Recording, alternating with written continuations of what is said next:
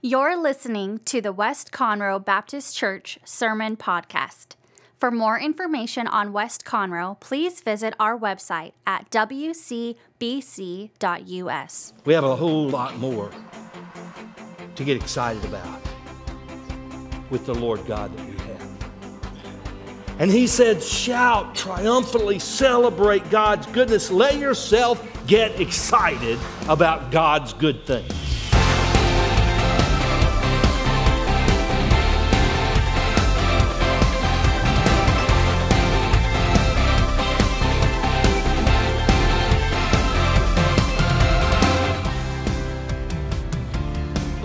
About Thanksgiving this morning. In fact, we're going to talk about how to really celebrate Thanksgiving. So this ought to be practical for you today. It's kind of timely since Thanksgiving is just 4 days away, and we're going to jump right in it. So if you have your Bibles, open them up to Psalm 100. Psalm 100 is specifically a psalm of thanksgiving.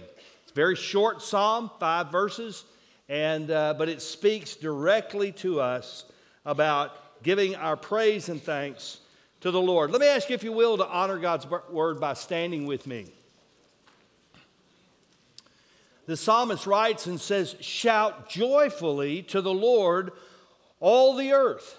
Serve the Lord with gladness. Come before him with joyful singing. Know that the Lord himself, he is God.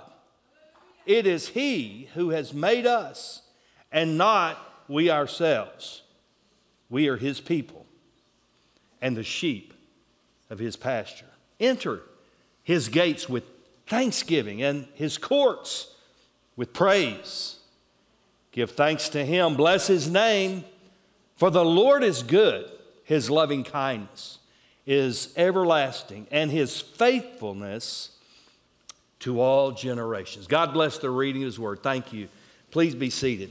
I thought this week, as we looked at this message, that I would kind of go back and look at and share with you a little bit of the history of Thanksgiving. Sometimes we take things for granted. We don't really know, why are we doing it? Well, turkeys are on sale, something, I don't know, lots of football games, so we call it Thanksgiving. No, there's more to it than that. So I want to give you a little history. The Thanksgiving that is most prominent in our history was probably not the first Thanksgiving, but it's the most prominent, one we remember the most. And it was conducted by a group of people called pilgrims. Where did the pilgrims come from? Is that, I don't know, maybe I'm weird. Did you ever just sitting around one day on some hot summer afternoon drinking lemonade on the porch and say, I wonder where those pilgrims came from? What were they up to? Well, King James of England is most well known for authorizing the translation of the King James translation of the Bible that was printed in 1611. Some of you may even have that copy in your lap. The reason it's called the Authorized Version it was authorized by King James. It was made legal by the king's edict to print and distribute into the churches of England. However, what you may not know is before James ever authorized the printing and translation of the King James translation of the Bible, James was not well appreciated by many of the people in England, especially those who disagreed with the Church of England. Now, you remember the Church of England was created by one of the kings who did not like the Catholic Church because he wanted to get divorced and they wouldn't allow it. So he just said, great, I'll buy my own church. Boom, we're the Church of England. And so he created the Anglican Church. And James was not tolerant whatsoever with those who disagree. And there were a number of them. They were generically called pilgrims when they left and sailed to the New World, but before that, they were known as separatists, or they were known as Puritans. Two different groups, both believed pretty much the same, but they had different philosophies about how it ought to take place. The Puritans believed the Church of England still had a chance, and we just need to purify it. We need to refine it. We need to get all the crud out of it and make it better, and it'll be good. The Separatists said, we're done. Cut its head off. We're moving out. We're separating. We're going to create our own churches. Oftentimes, these Separatists were called Brownists because they followed the teaching of a pastor by the name of Brown, who preached such audacious things as the priesthood of the believer and salvation by grace through faith alone, not of works, and of baptism by immersion after salvation as a demonstration of their faith, and the autonomy of the local church. Sound kind of familiar with you? Yeah, those are a lot of the tenets that we hold as Baptists, and many of those Brownists or Separatists were Baptists, became Baptist churches. Well, the group decided they were being persecuted. In fact, if you did not go to church in James' day, tomorrow you would have a policeman at your door giving you a fine of 1 shilling. That's right. Didn't go to church, you get fined. Chris, I think that may be a new stewardship idea we start working on. So anyway, they were persecuted far beyond that. So they fled England into the Netherlands. They were there trying to find a home, moving around until 1620 AD. September of that year, actually in August of that year, they attempted to sail, but they got on a leaking ship. That is not a boat you want to be on when you're trying to cross the Atlantic. And they sailed it out, and they thought they had fixed it, hadn't fixed it, it was leaking worse. They sailed back. They got a new ship called the Mayflower. And they took off in September. They landed in November of 1620, 66 days at sea. 2 died on the journey. But bitter winter had already set in, and so they hastily started trying to throw together some shelter, some huts, places to live.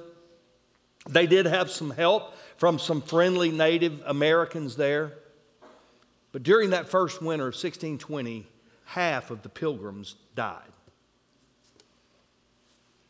Illnesses, hypothermia, they just died.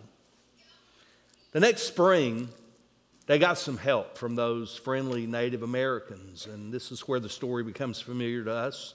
They taught them how to fish. They taught them how to plant vegetables and corn. And lo and behold, God shined upon them in that spring and summer of 61, and they had a bountiful harvest. So in October of 1621, they declared 3 days of feasting. It was attended by 90 Native Americans, according to one historian that was there, and 53 pilgrims. We call it our first Thanksgiving. There were some others earlier, actually, in Virginia, but I don't want to pop your bubble. I like this story better. George Washington, we do know this is true. George Washington made the first national proclamation of the government for Thanksgiving on the first Thursday of November in 1789. About 80 years later, Abraham Lincoln in 1863 proclaimed the last Thursday of November to be a national holiday. Not to be outdone, Congress came along in 1941, passed a joint resolution that the last Thursday of the month would be a national holiday, Thanksgiving. Now, here's kind of a funny thing that I didn't realize this year, or I didn't realize at all till this last week. I was reading up on the history of Thanksgiving, and that is sometime the last Thursday of November is the 5th Thursday. What to do? So Congress passed this law, and for a number of years, when there were months of four Thursdays. The fourth Thursday was Thanksgiving, as it is this week. But when the month had 5 Thursdays, there were several states, including Texas. And brother, we waited till that last Thursday. We hung it out another week. Texas did that until 1959. Well, let me ask you a question. When you think about Thanksgiving, there's all kind of, feelings, emotions, aromas, flavors, memories associated with that. What do you think of? I was watching a college football game yesterday. It was halftime, and they were interviewing some of the, they had done a spot another time, but they had interviewed some college players about what they thought of at Thanksgiving, and it was basically kind of boiled down to family, food, and football, and not necessarily in that order. But the all common denominator was they all loved turkey. I remember one guy, he had to be about a 495-pound lineman, I'm guessing. But he said, I just eat all day. He said, last year I think I ate 7 times. I don't know, well, we're working on another 500 pounds here. But anyway, I mean, for a lot of us, that's it, right? It's family getting together. It's playing games, watching football, and eating turkey. Turkey seemed to be the mainstay. It was the common denominator. One guy said ham. I thought, well, you're a weirdo. But turkey. And I did a little looking into this turkey business, and do you know that 90% of the turkeys that are bought in America this week are butterball turkeys? How many of you got butterballs already? Some of you? How many of you are going to get butterballs? You hadn't got it yet. There's some more. All right. Okay. Butterball turkeys. Butterball turkeys are so popular. Do you know there's even a butterball crisis line? If I'm lying, I'm dying. You might need to remember this Thursday morning in case you get into trouble. There is a butterball crisis hotline. So if you get up on Thanksgiving morning and you don't know what to do, or something doesn't look right, or your turkey's in a bad place or whatever, you call the butterball hotline. And they had some of the past history calls on the Butterball website. So let me share with you a couple of them I thought were kind of cute. One of them was a lady who called on Thanksgiving morning in a panic in how to cook her bird. And the staffer said, okay, ma'am, it's all right, just calm down. What state is your bird in? And she said, Florida.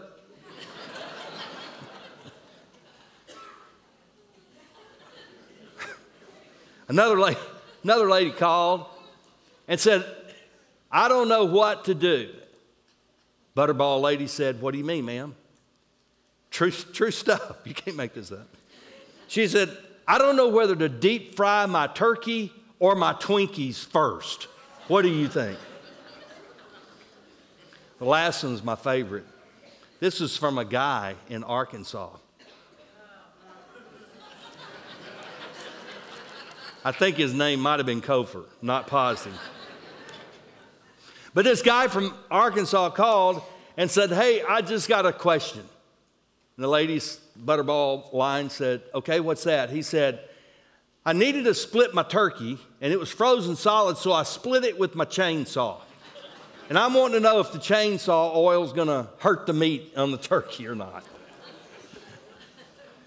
Well, I want to tell you, I think the psalmist has a better idea for us.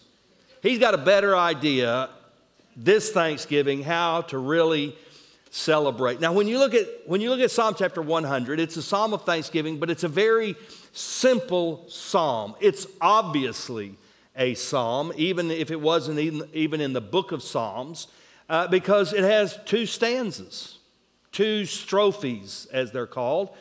2 stanzas, and each stanza has 2 parts. There is a call to thanksgiving, and then there is a cause for thanksgiving. So let's just take the psalm as it is and just look at it very simply, and it's not going to be long.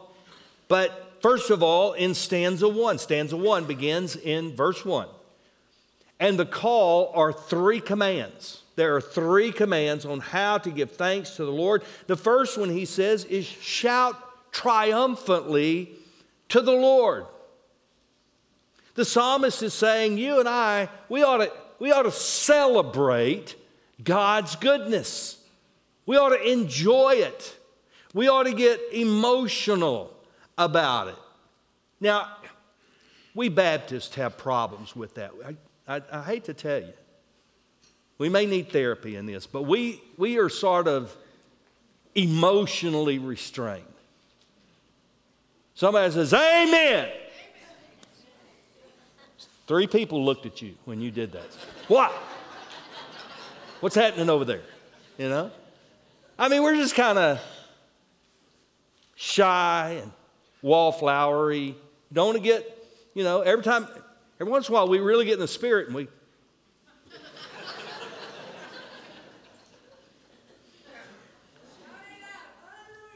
Hallelujah. There you go. But these Jews knew how to celebrate the Lord. I'm thinking about King David. You remember when King David recovered the Ark of the Covenant and he was bringing it back into Jerusalem? He was dancing. He was praising God. He was singing. He was shouting. And his wife called him down for it. Said, look at you. Aren't you a sight for sore eyes? Dancing out there. Who do you think you were trying to impress? And David said, not you. I wasn't dancing for you. We're going to get excited Thursday. I'm going to get excited. I already know. I don't know who all is playing. I know the Cowboys are playing, right? I'm sorry. I do like Cowboys. I'm sorry. Anyway, there's going to be a lot of football teams on playing, and you're going to be watching on. Go, man, go, run. What are you, ref? What are you doing? You're blind. You're going to be yelling and screaming.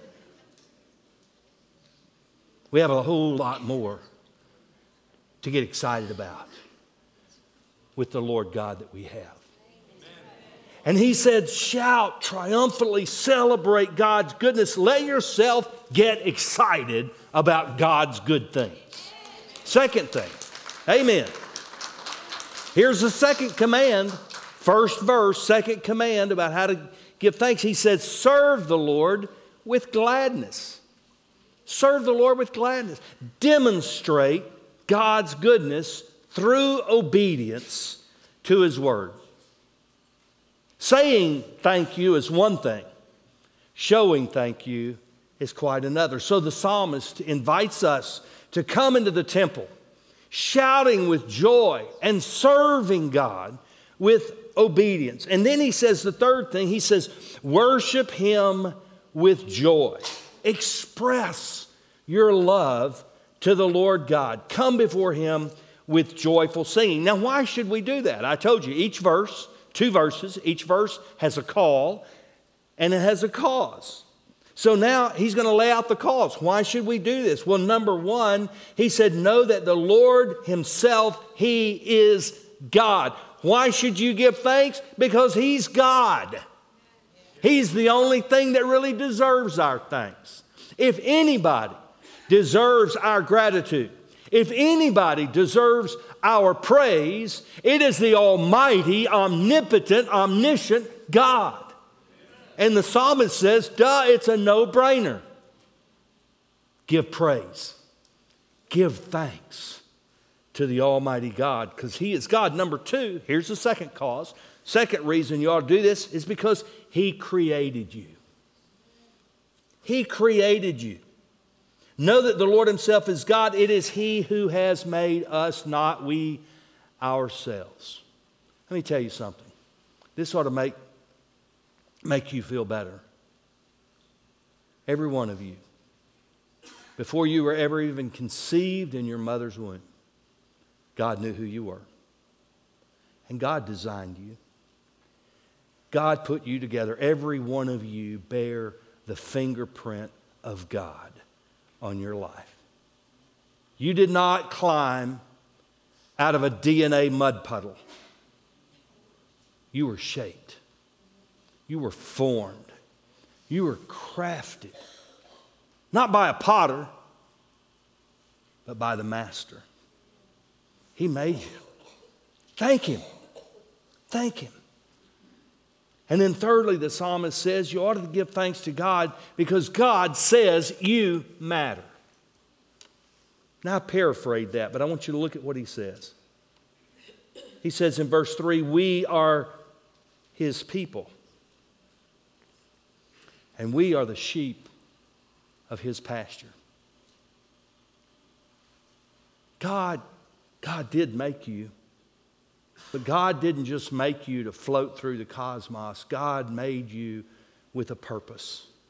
He wants you to know Him. He wants you to fellowship with Him. He wants to love you. He wants to pour out His grace and His blessings on your life.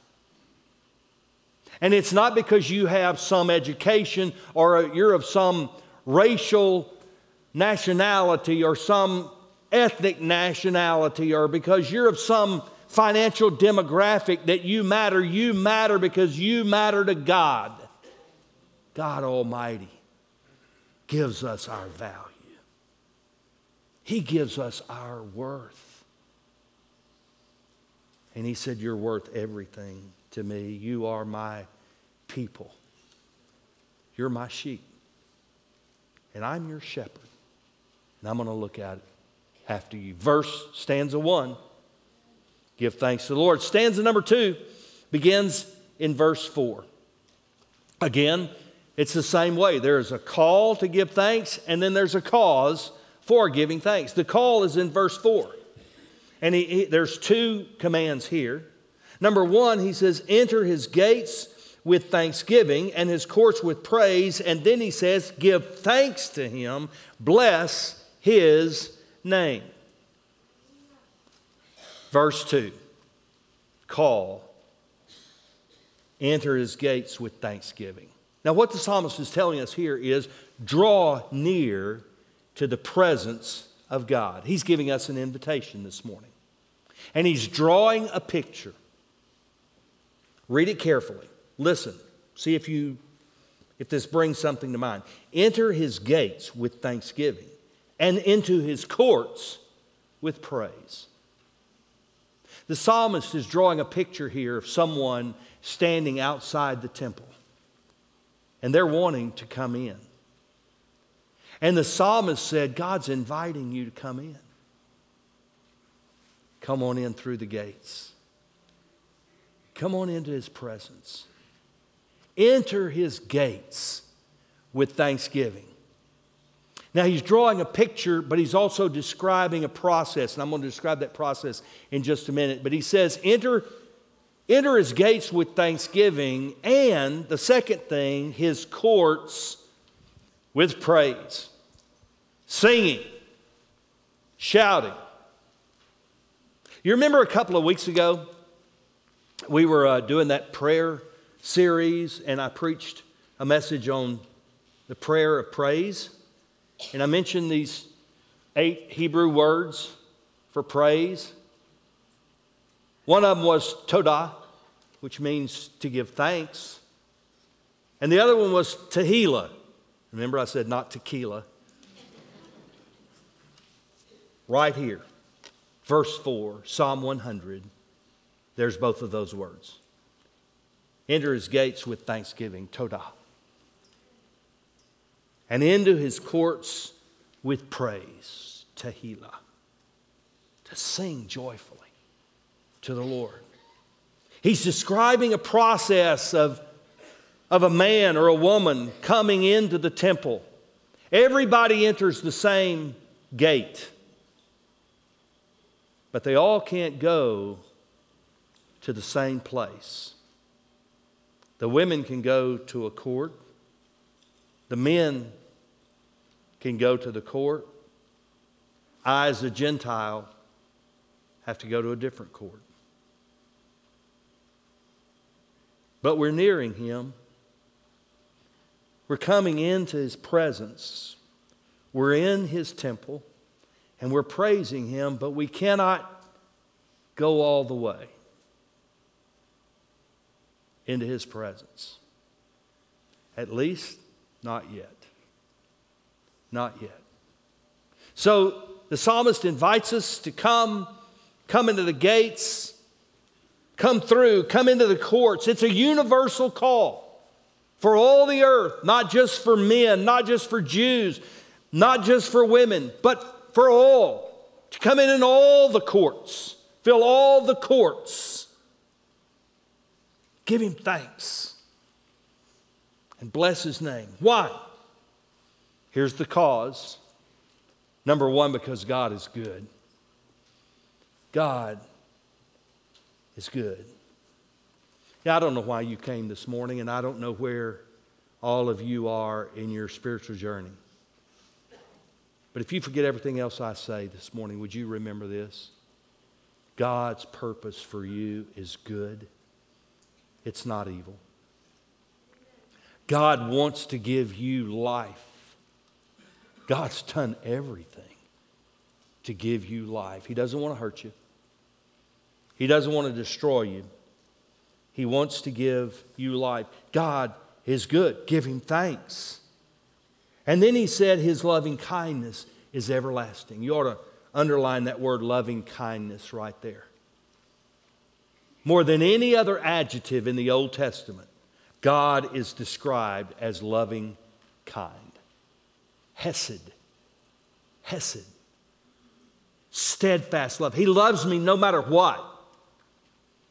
He loves me when I'm good. He loves me when I'm disobedient. He loved me even before I came into existence. His love is everlasting. And His power never gives out. He is faithful to all. Did you catch that little word? He is faithful to all generations. This psalm right here is a psalm of thanksgiving.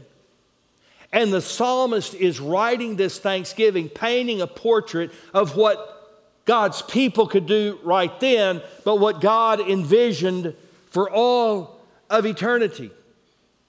In God's goodness, in God's faithfulness, in God's love, God gave us His Son. And now, we all can come right into His very presence. When the psalm was written, that was not the case. Back then, God had a temple for His people to come into. This morning, God has a people for His temple where He enters. And it was all done through Jesus Christ. He wants to come into your life. He wants to come and live with you. He wants us to understand how to really celebrate Thanksgiving.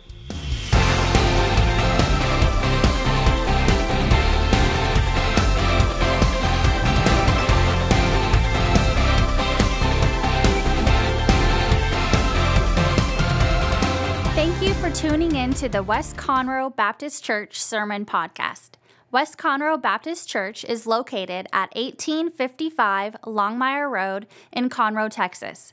You can join us live every Sunday at either 8 or 11 a.m. in our main worship center or on our YouTube live stream. For information, sermons, events, and more, please visit our website at wcbc.us.